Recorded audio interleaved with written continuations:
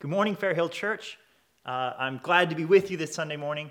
It's good to be worshiping together, to be focusing on our Lord on this Palm Sunday. Now, before we jump into the sermon, I just want to let you know that in addition to giving to the general fund, you can also give to the deacons right now. And this is an important time to be giving to the deacons. We have real needs in the church. We know this is a time where many are out of the job and many need financial support. So just keep in mind that we as the body need each other, and we are working together through the coronavirus. And if you are in need, please communicate to our deacons, to me or to Steve. This is a time we don't want you to feel like you are alone. You're part of a church family, and the deacons are there to help you. We want to support you and come together and show you the love of Christ in that way. So please contact us. You can give to the deacons either online or by designating through any check that it is for the deacon fund. All right, so today we are going to celebrate Palm Sunday, the day that Jesus came riding into Jerusalem on a donkey, just 1 week before the resurrection. And for those of you who don't know the story, let's read it together. We're looking at Luke 19, Luke's version of this, Luke 19, verses 28 through 40. So read with me. And when he said these things, he went on ahead, going up to Jerusalem. And when he drew near to Bethphage and Bethany, at the mount that is called Olivet, he sent two of his disciples, saying, "Go into the village in front of you, where on entering you will find a colt tied, on which no one has ever sat. Untie it and bring it here.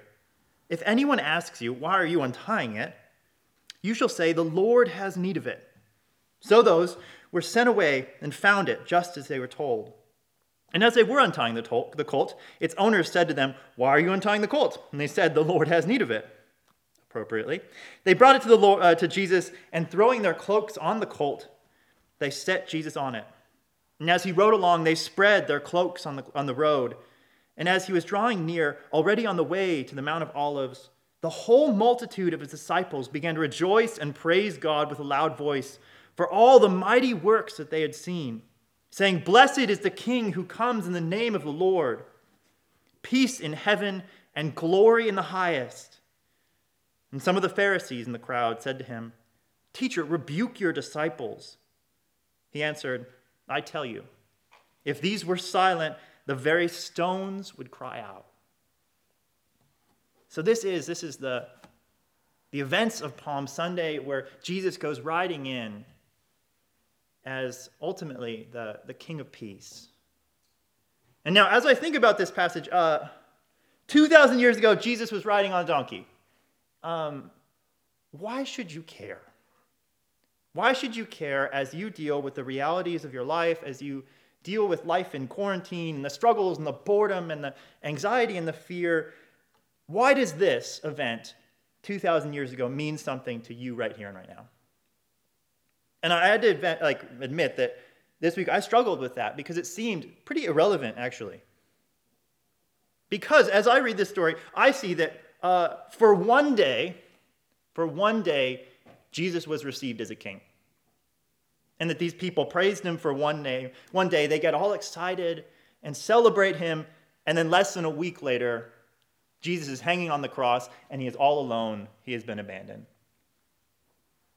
And so I have trouble getting excited about this story. It feels like a disappointment. Now, later on, people will worship this king, and I think of the resurrection day that we'll celebrate a week from now. I think of his ascension into heaven, or his second coming, these amazing times where the king comes and everyone celebrates and is called to worship. I get excited about those, but this one I struggle. But I have to admit that, this is one of the few stories that is in all four Gospels. There's a stress that seems to be put on this event. This is a big deal. And as a church, and throughout church history, there's been this stress on this day, Palm Sunday. Why is it so important? And I realize that I have to change my opinion that this is just the ramblings of some fickle worshipers who had a king for a day. No, it needs to be more than that. There's more going on. I think God is more excited about this day than I am. And so today I want to think about this differently. That Palm Sunday is infinitely important because On this day, the King of Peace is worshipped as he deserves to be worshipped, which is the point of the whole creation, the whole existence, all of reality. And I want to look at those three things. That Palm Sunday is important because the King of Peace is worshipped as he deserves, which is the eternal purpose of all things. That's why we're excited about this day. Because these things are fulfilling the purpose of God to be glorified in the name of Jesus Christ by his people. So let's pray. Father, we thank you for this day. We thank you for a day where Jesus gets all of the worship that he deserves. Father, not that he could ever get all of the worship he deserves. He deserves so much more than we could ever give him. And yet, Father, I ask that this day would remind us of the reality of our call to worship and our call to receive the King of Peace, the call to get excited about the works that Jesus Christ has done and the works that you have done through him. Father, we ask that you would change our hearts. You would help us to see that the day of worshiping Jesus is a day that is of infinite value. And Father, would that shape our days and would that shape our worship, we pray. For the glory of Jesus, and we pray in his name. Amen. All right, so first, before we can really move on, we need to understand, okay, what was Jesus trying to communicate when he did get on this colt and walk down the Mount of Olives? And ultimately, I think we see that he was trying to communicate that he is the King of Peace. He is the King of Peace. So I'm not going to read again that back and forth. Okay, they find a donkey. They successfully attain him. And they brought it to Jesus, and throwing their cloaks on the colt, they set Jesus on it. And as he rode along, they spread their cloaks on the road. And here comes Jesus coming down the Mount of Olives, traveling from the east into the city of Jerusalem, which we saw a couple weeks ago, that same path. Now, what is this? What is this? This is the coronation. This is the entry of the king in ancient Near Eastern culture. Now, some of you probably have heard that a bunch of times, but there are different coronation ceremonies. Every ceremony in different cultures is supposed to reinforce kind of the same things, that this is a true king, and they're being set apart. And it gives an opportunity for God to display his favor upon this king, and the people are given opportunities to bow or to kneel or to take an oath to recognize this as the true king. And in Israel, the ritual is this one, that the king goes riding on the beast of burden down into the valley and up back into Jerusalem, entering through the eastern gates. Now, there's two versions of this ceremony. On the one hand, you can ride a white horse. You can ride the white horse, and if you're riding the white horse, you are a king of victory and warfare. That you are riding in to trample your enemies and to establish your throne against all odds. That you're basically like paving the way, and this war horse is trampling anything that gets in the way. Now, on the other hand, you can ride a donkey. And if you're riding the donkey, you are the peaceful king. The king who comes to an unchallenged throne, that there are no enemies before him, no obstacles to that throne. If you're on the donkey, you're riding with a spirit of gentleness and humility. And of these two, Jesus comes riding on the donkey. He is the King of peace. He is the King of humility. He is the King of gentleness. Now, that should surprise us. That should surprise us because this is not a peaceful time. Israel is not in a time of peace. The reality is, okay, first, if you look at the religious order, there's no peace there.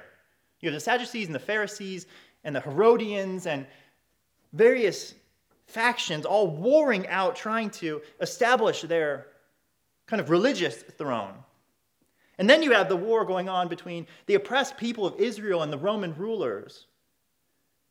And the reality is, none of these thrones are vacant. Jesus isn't going to step in and become the leader of the Sanhedrin. He's not going to step in and sit next to Pontius Pilate and they're going to rule together. And that's where the first thing we want to see here is, all right, this is a different kind of kingdom. If Jesus is coming in to an unchallenged throne, he is establishing a kingdom that is not of this world, it's a spiritual kingdom. A spiritual kingdom that he is rightfully the king of because he is the king of the universe. This is a larger, more all-encompassing, greater kingdom of our Lord. All right, but then we have to, once again, okay, I can understand that, but there's a problem there too, because in the spiritual kingdom, there's a war going on too. A war between the holy and righteous God and people, you and I, who are sinners to the core, who have hated God from the second that Adam and Eve ate from the fruit, and it's gone all downhill from there. And that's where we have to be shocked, ultimately, that Jesus, if he's coming to establish a spiritual kingdom,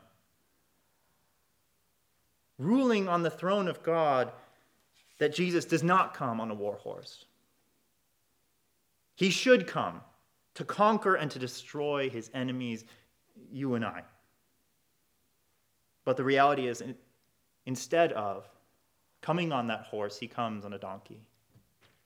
And he comes as the King of peace. Most importantly, to draw peace between the holy and righteous and perfect God and a people who have been rebellious from the beginning.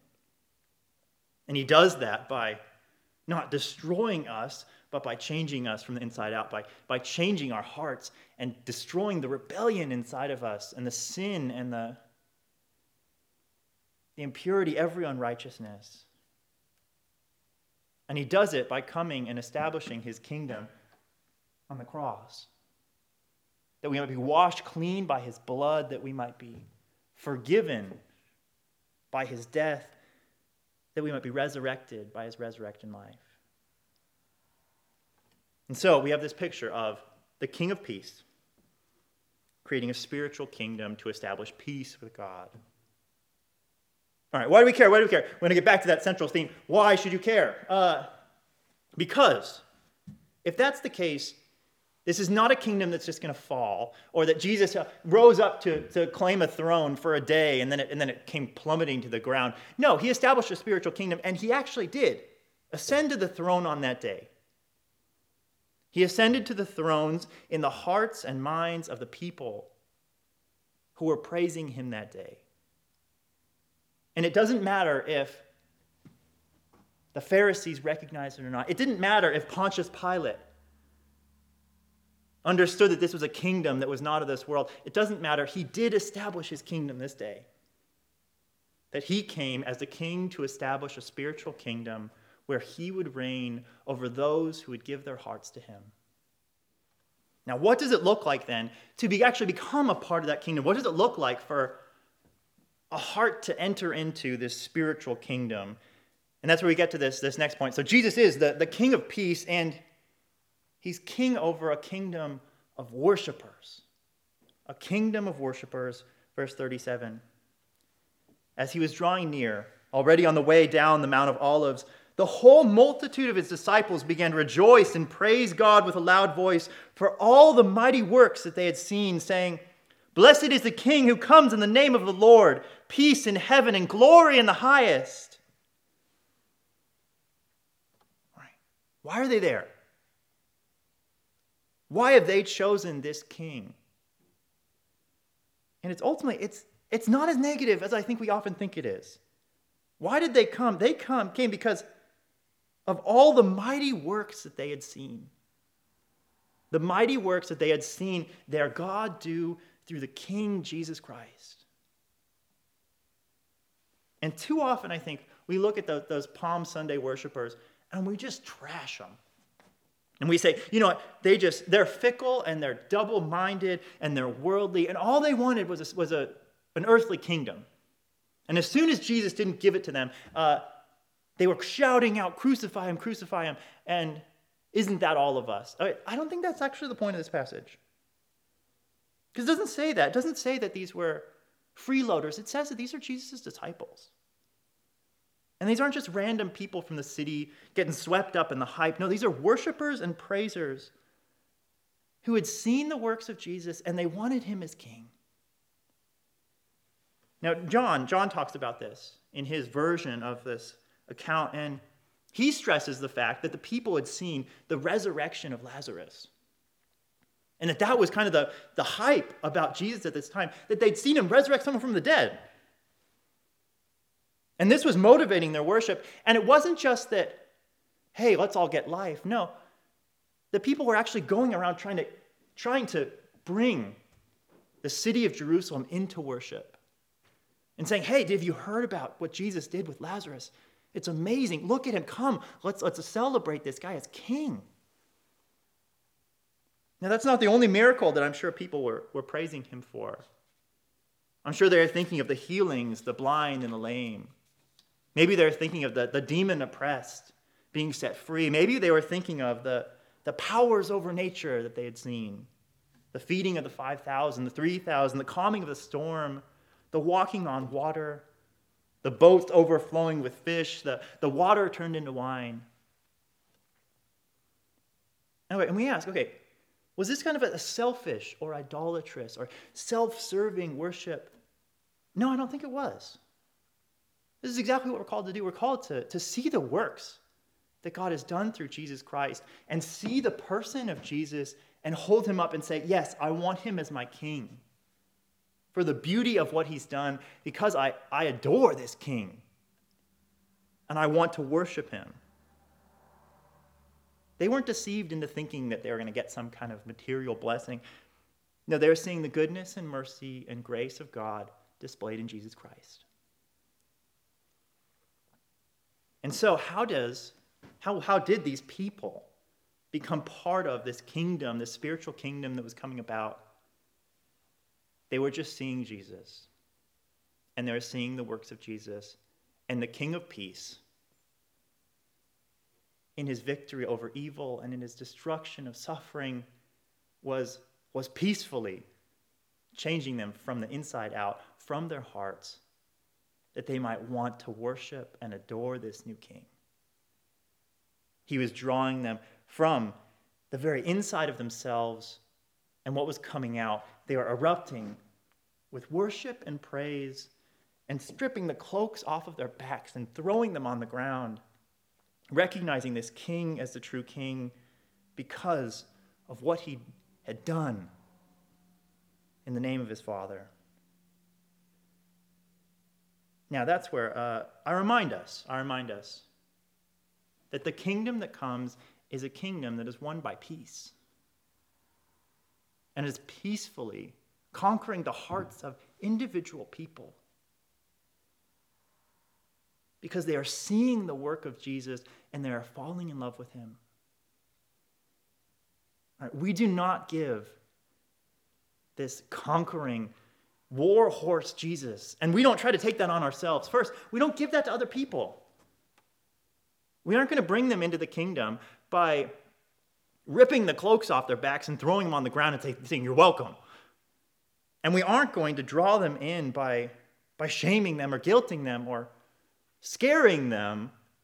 What do? We show them the works of Jesus and we say, isn't this a great king? Wouldn't you want this king to be yours? And I think we have to say it to our own hearts too. That we're probably the most war horsey with ourselves, that we try to take off our cloaks by sheer force of will. And we try to fix our lives by begrudgingly bowing and kneeling, when in reality, what do we need to spend our time doing? We need to spend our time looking at the amazing works of God in Jesus Christ. That would draw our hearts and draw us in and cause us to worship this King of Peace. And that's where I ask you, are you part of this kingdom of worshipers that the King of Peace is drawing? Now, that's different than just saying, yes, I agree, Jesus did some nice things. This is different than saying, yeah, I would like to go to heaven one day. This is different than saying, yeah, I would like to not go to hell one day. What is this saying? This is saying, no, You worship and adore and rejoice in Jesus Christ. Now, can you get there? And now, I like everyone, all of us, at some point, the battery goes dead on our hearts, and we need a jump start. So let's try to jump start it just a little bit. It's a time of the year to remind ourselves that this is the resurrected King.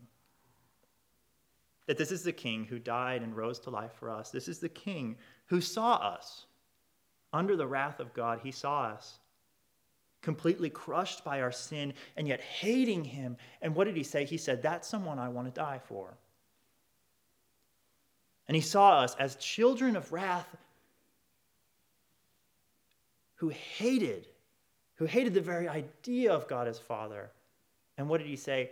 I think we should adopt him. I think we should adopt her.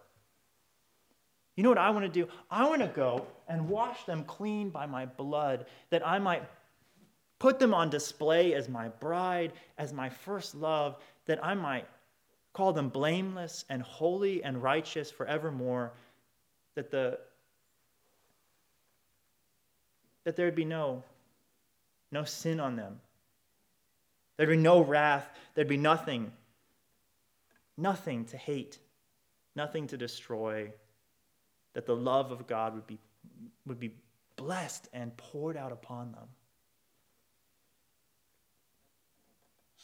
Now, those are the kind of things that we see, and those are the kind of things that these people are seeing. And what are they saying? Peace in heaven and glory in the highest. And they're blessing God and blessing their King. That is what we fight for. What has Jesus done for you? What works has God done in the name of Jesus, through Jesus Christ? That we might become worshipers in his kingdom. But that takes us then to the final point.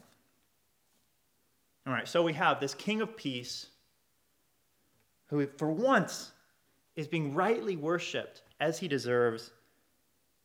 And why is that important? That's important because that is the point of everything. That is the point of everything.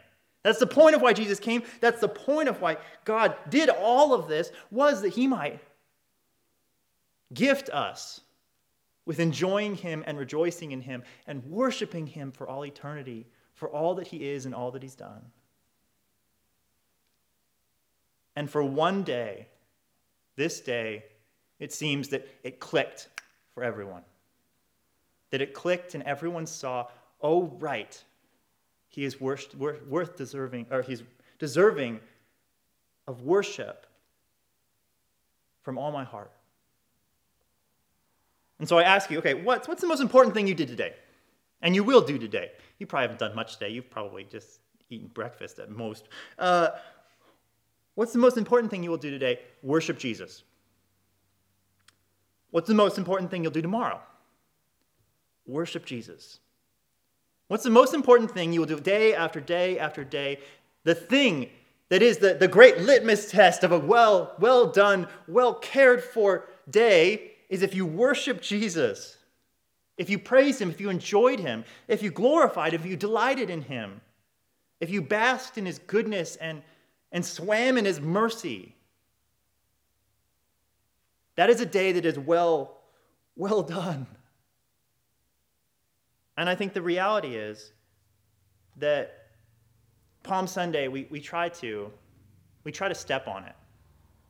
And we say, oh yeah, it's one little blip of good, but otherwise everyone was horrible.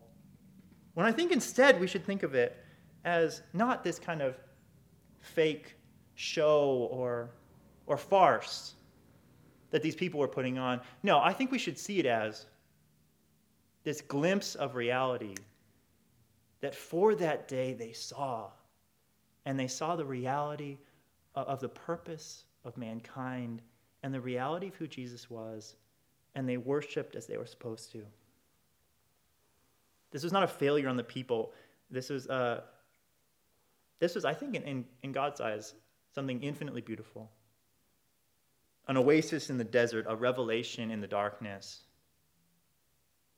It makes me think of kind of a proverb that was given to us when we were in the mission field in Ocean City, New Jersey, which doesn't seem like much of a mission field, but it kind of was. But what he said was, and there's certain lines where someone gives you something that they want you to remember forever as their kind of closing thoughts. And these were his closing thoughts. He said, "When you find yourself in the dark, do not doubt the things you saw in the light."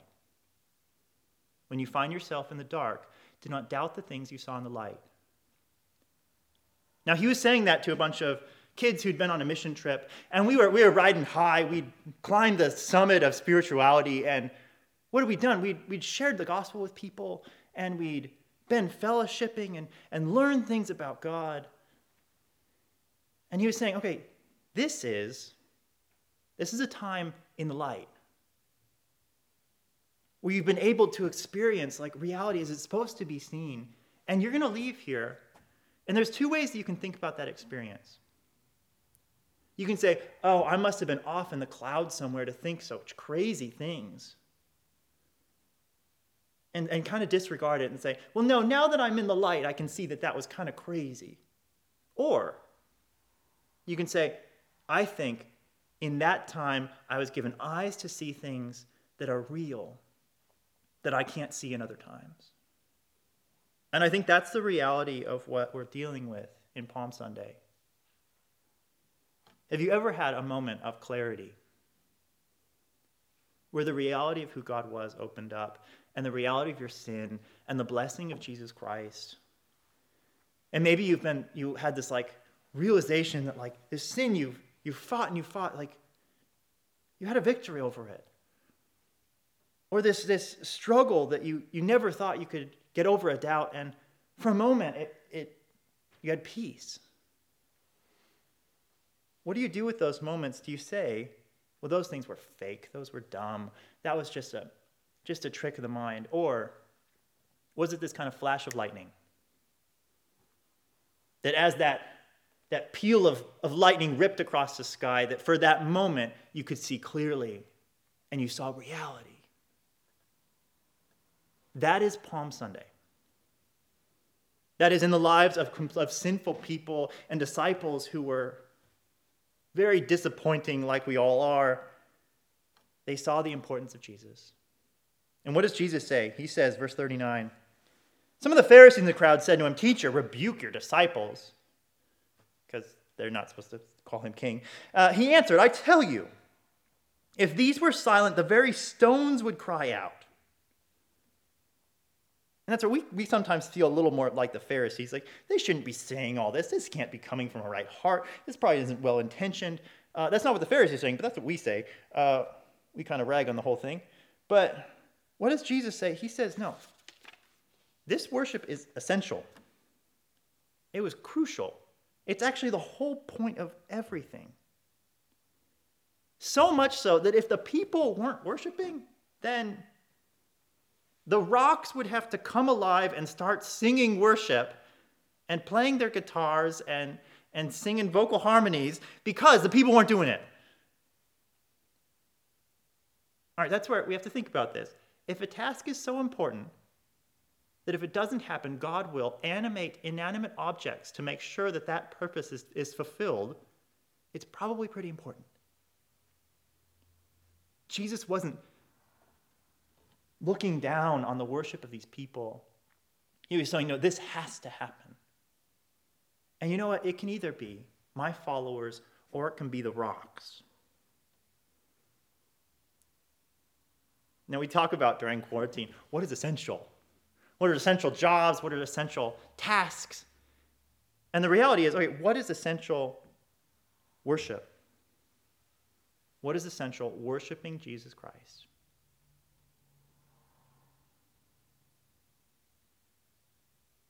And this day, what was essential really happened. And I want to tell you that day after day after day, as long as it is called today, you can either make this a day of worshiping Jesus or not. You can fulfill your essential purpose. You can fulfill the purpose that God has given you. and not by kind of begrudgingly in this kind of ugly, nasty, cajoling obedience that you might somehow rip off your cloak and throw it down. No, but you might see Jesus and remember how much he's done for you, his death and resurrection. And you might, for his glory and for the joy of doing so, worship Jesus Christ and delight in him and bask in his mercies and feel his grace and know his adoption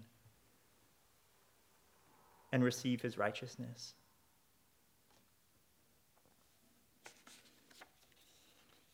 That's where every single day, in the midst of a crazy time, you can do something that makes this day of infinite value. That Palm Sunday has infinite value because it fulfills the ultimate mission to glorify God in Jesus Christ. And every single day, we are called to fulfill that same mission for the joy of doing so and for the love of Jesus Christ. Now, if you don't do it, the rocks will do it. Don't let the rocks steal the worship that you owe to God. Don't let them enjoy God far more than you do. Let's take over and let us worship the King of Peace in all joy because we delight in what he's done and who he is in this King of Peace.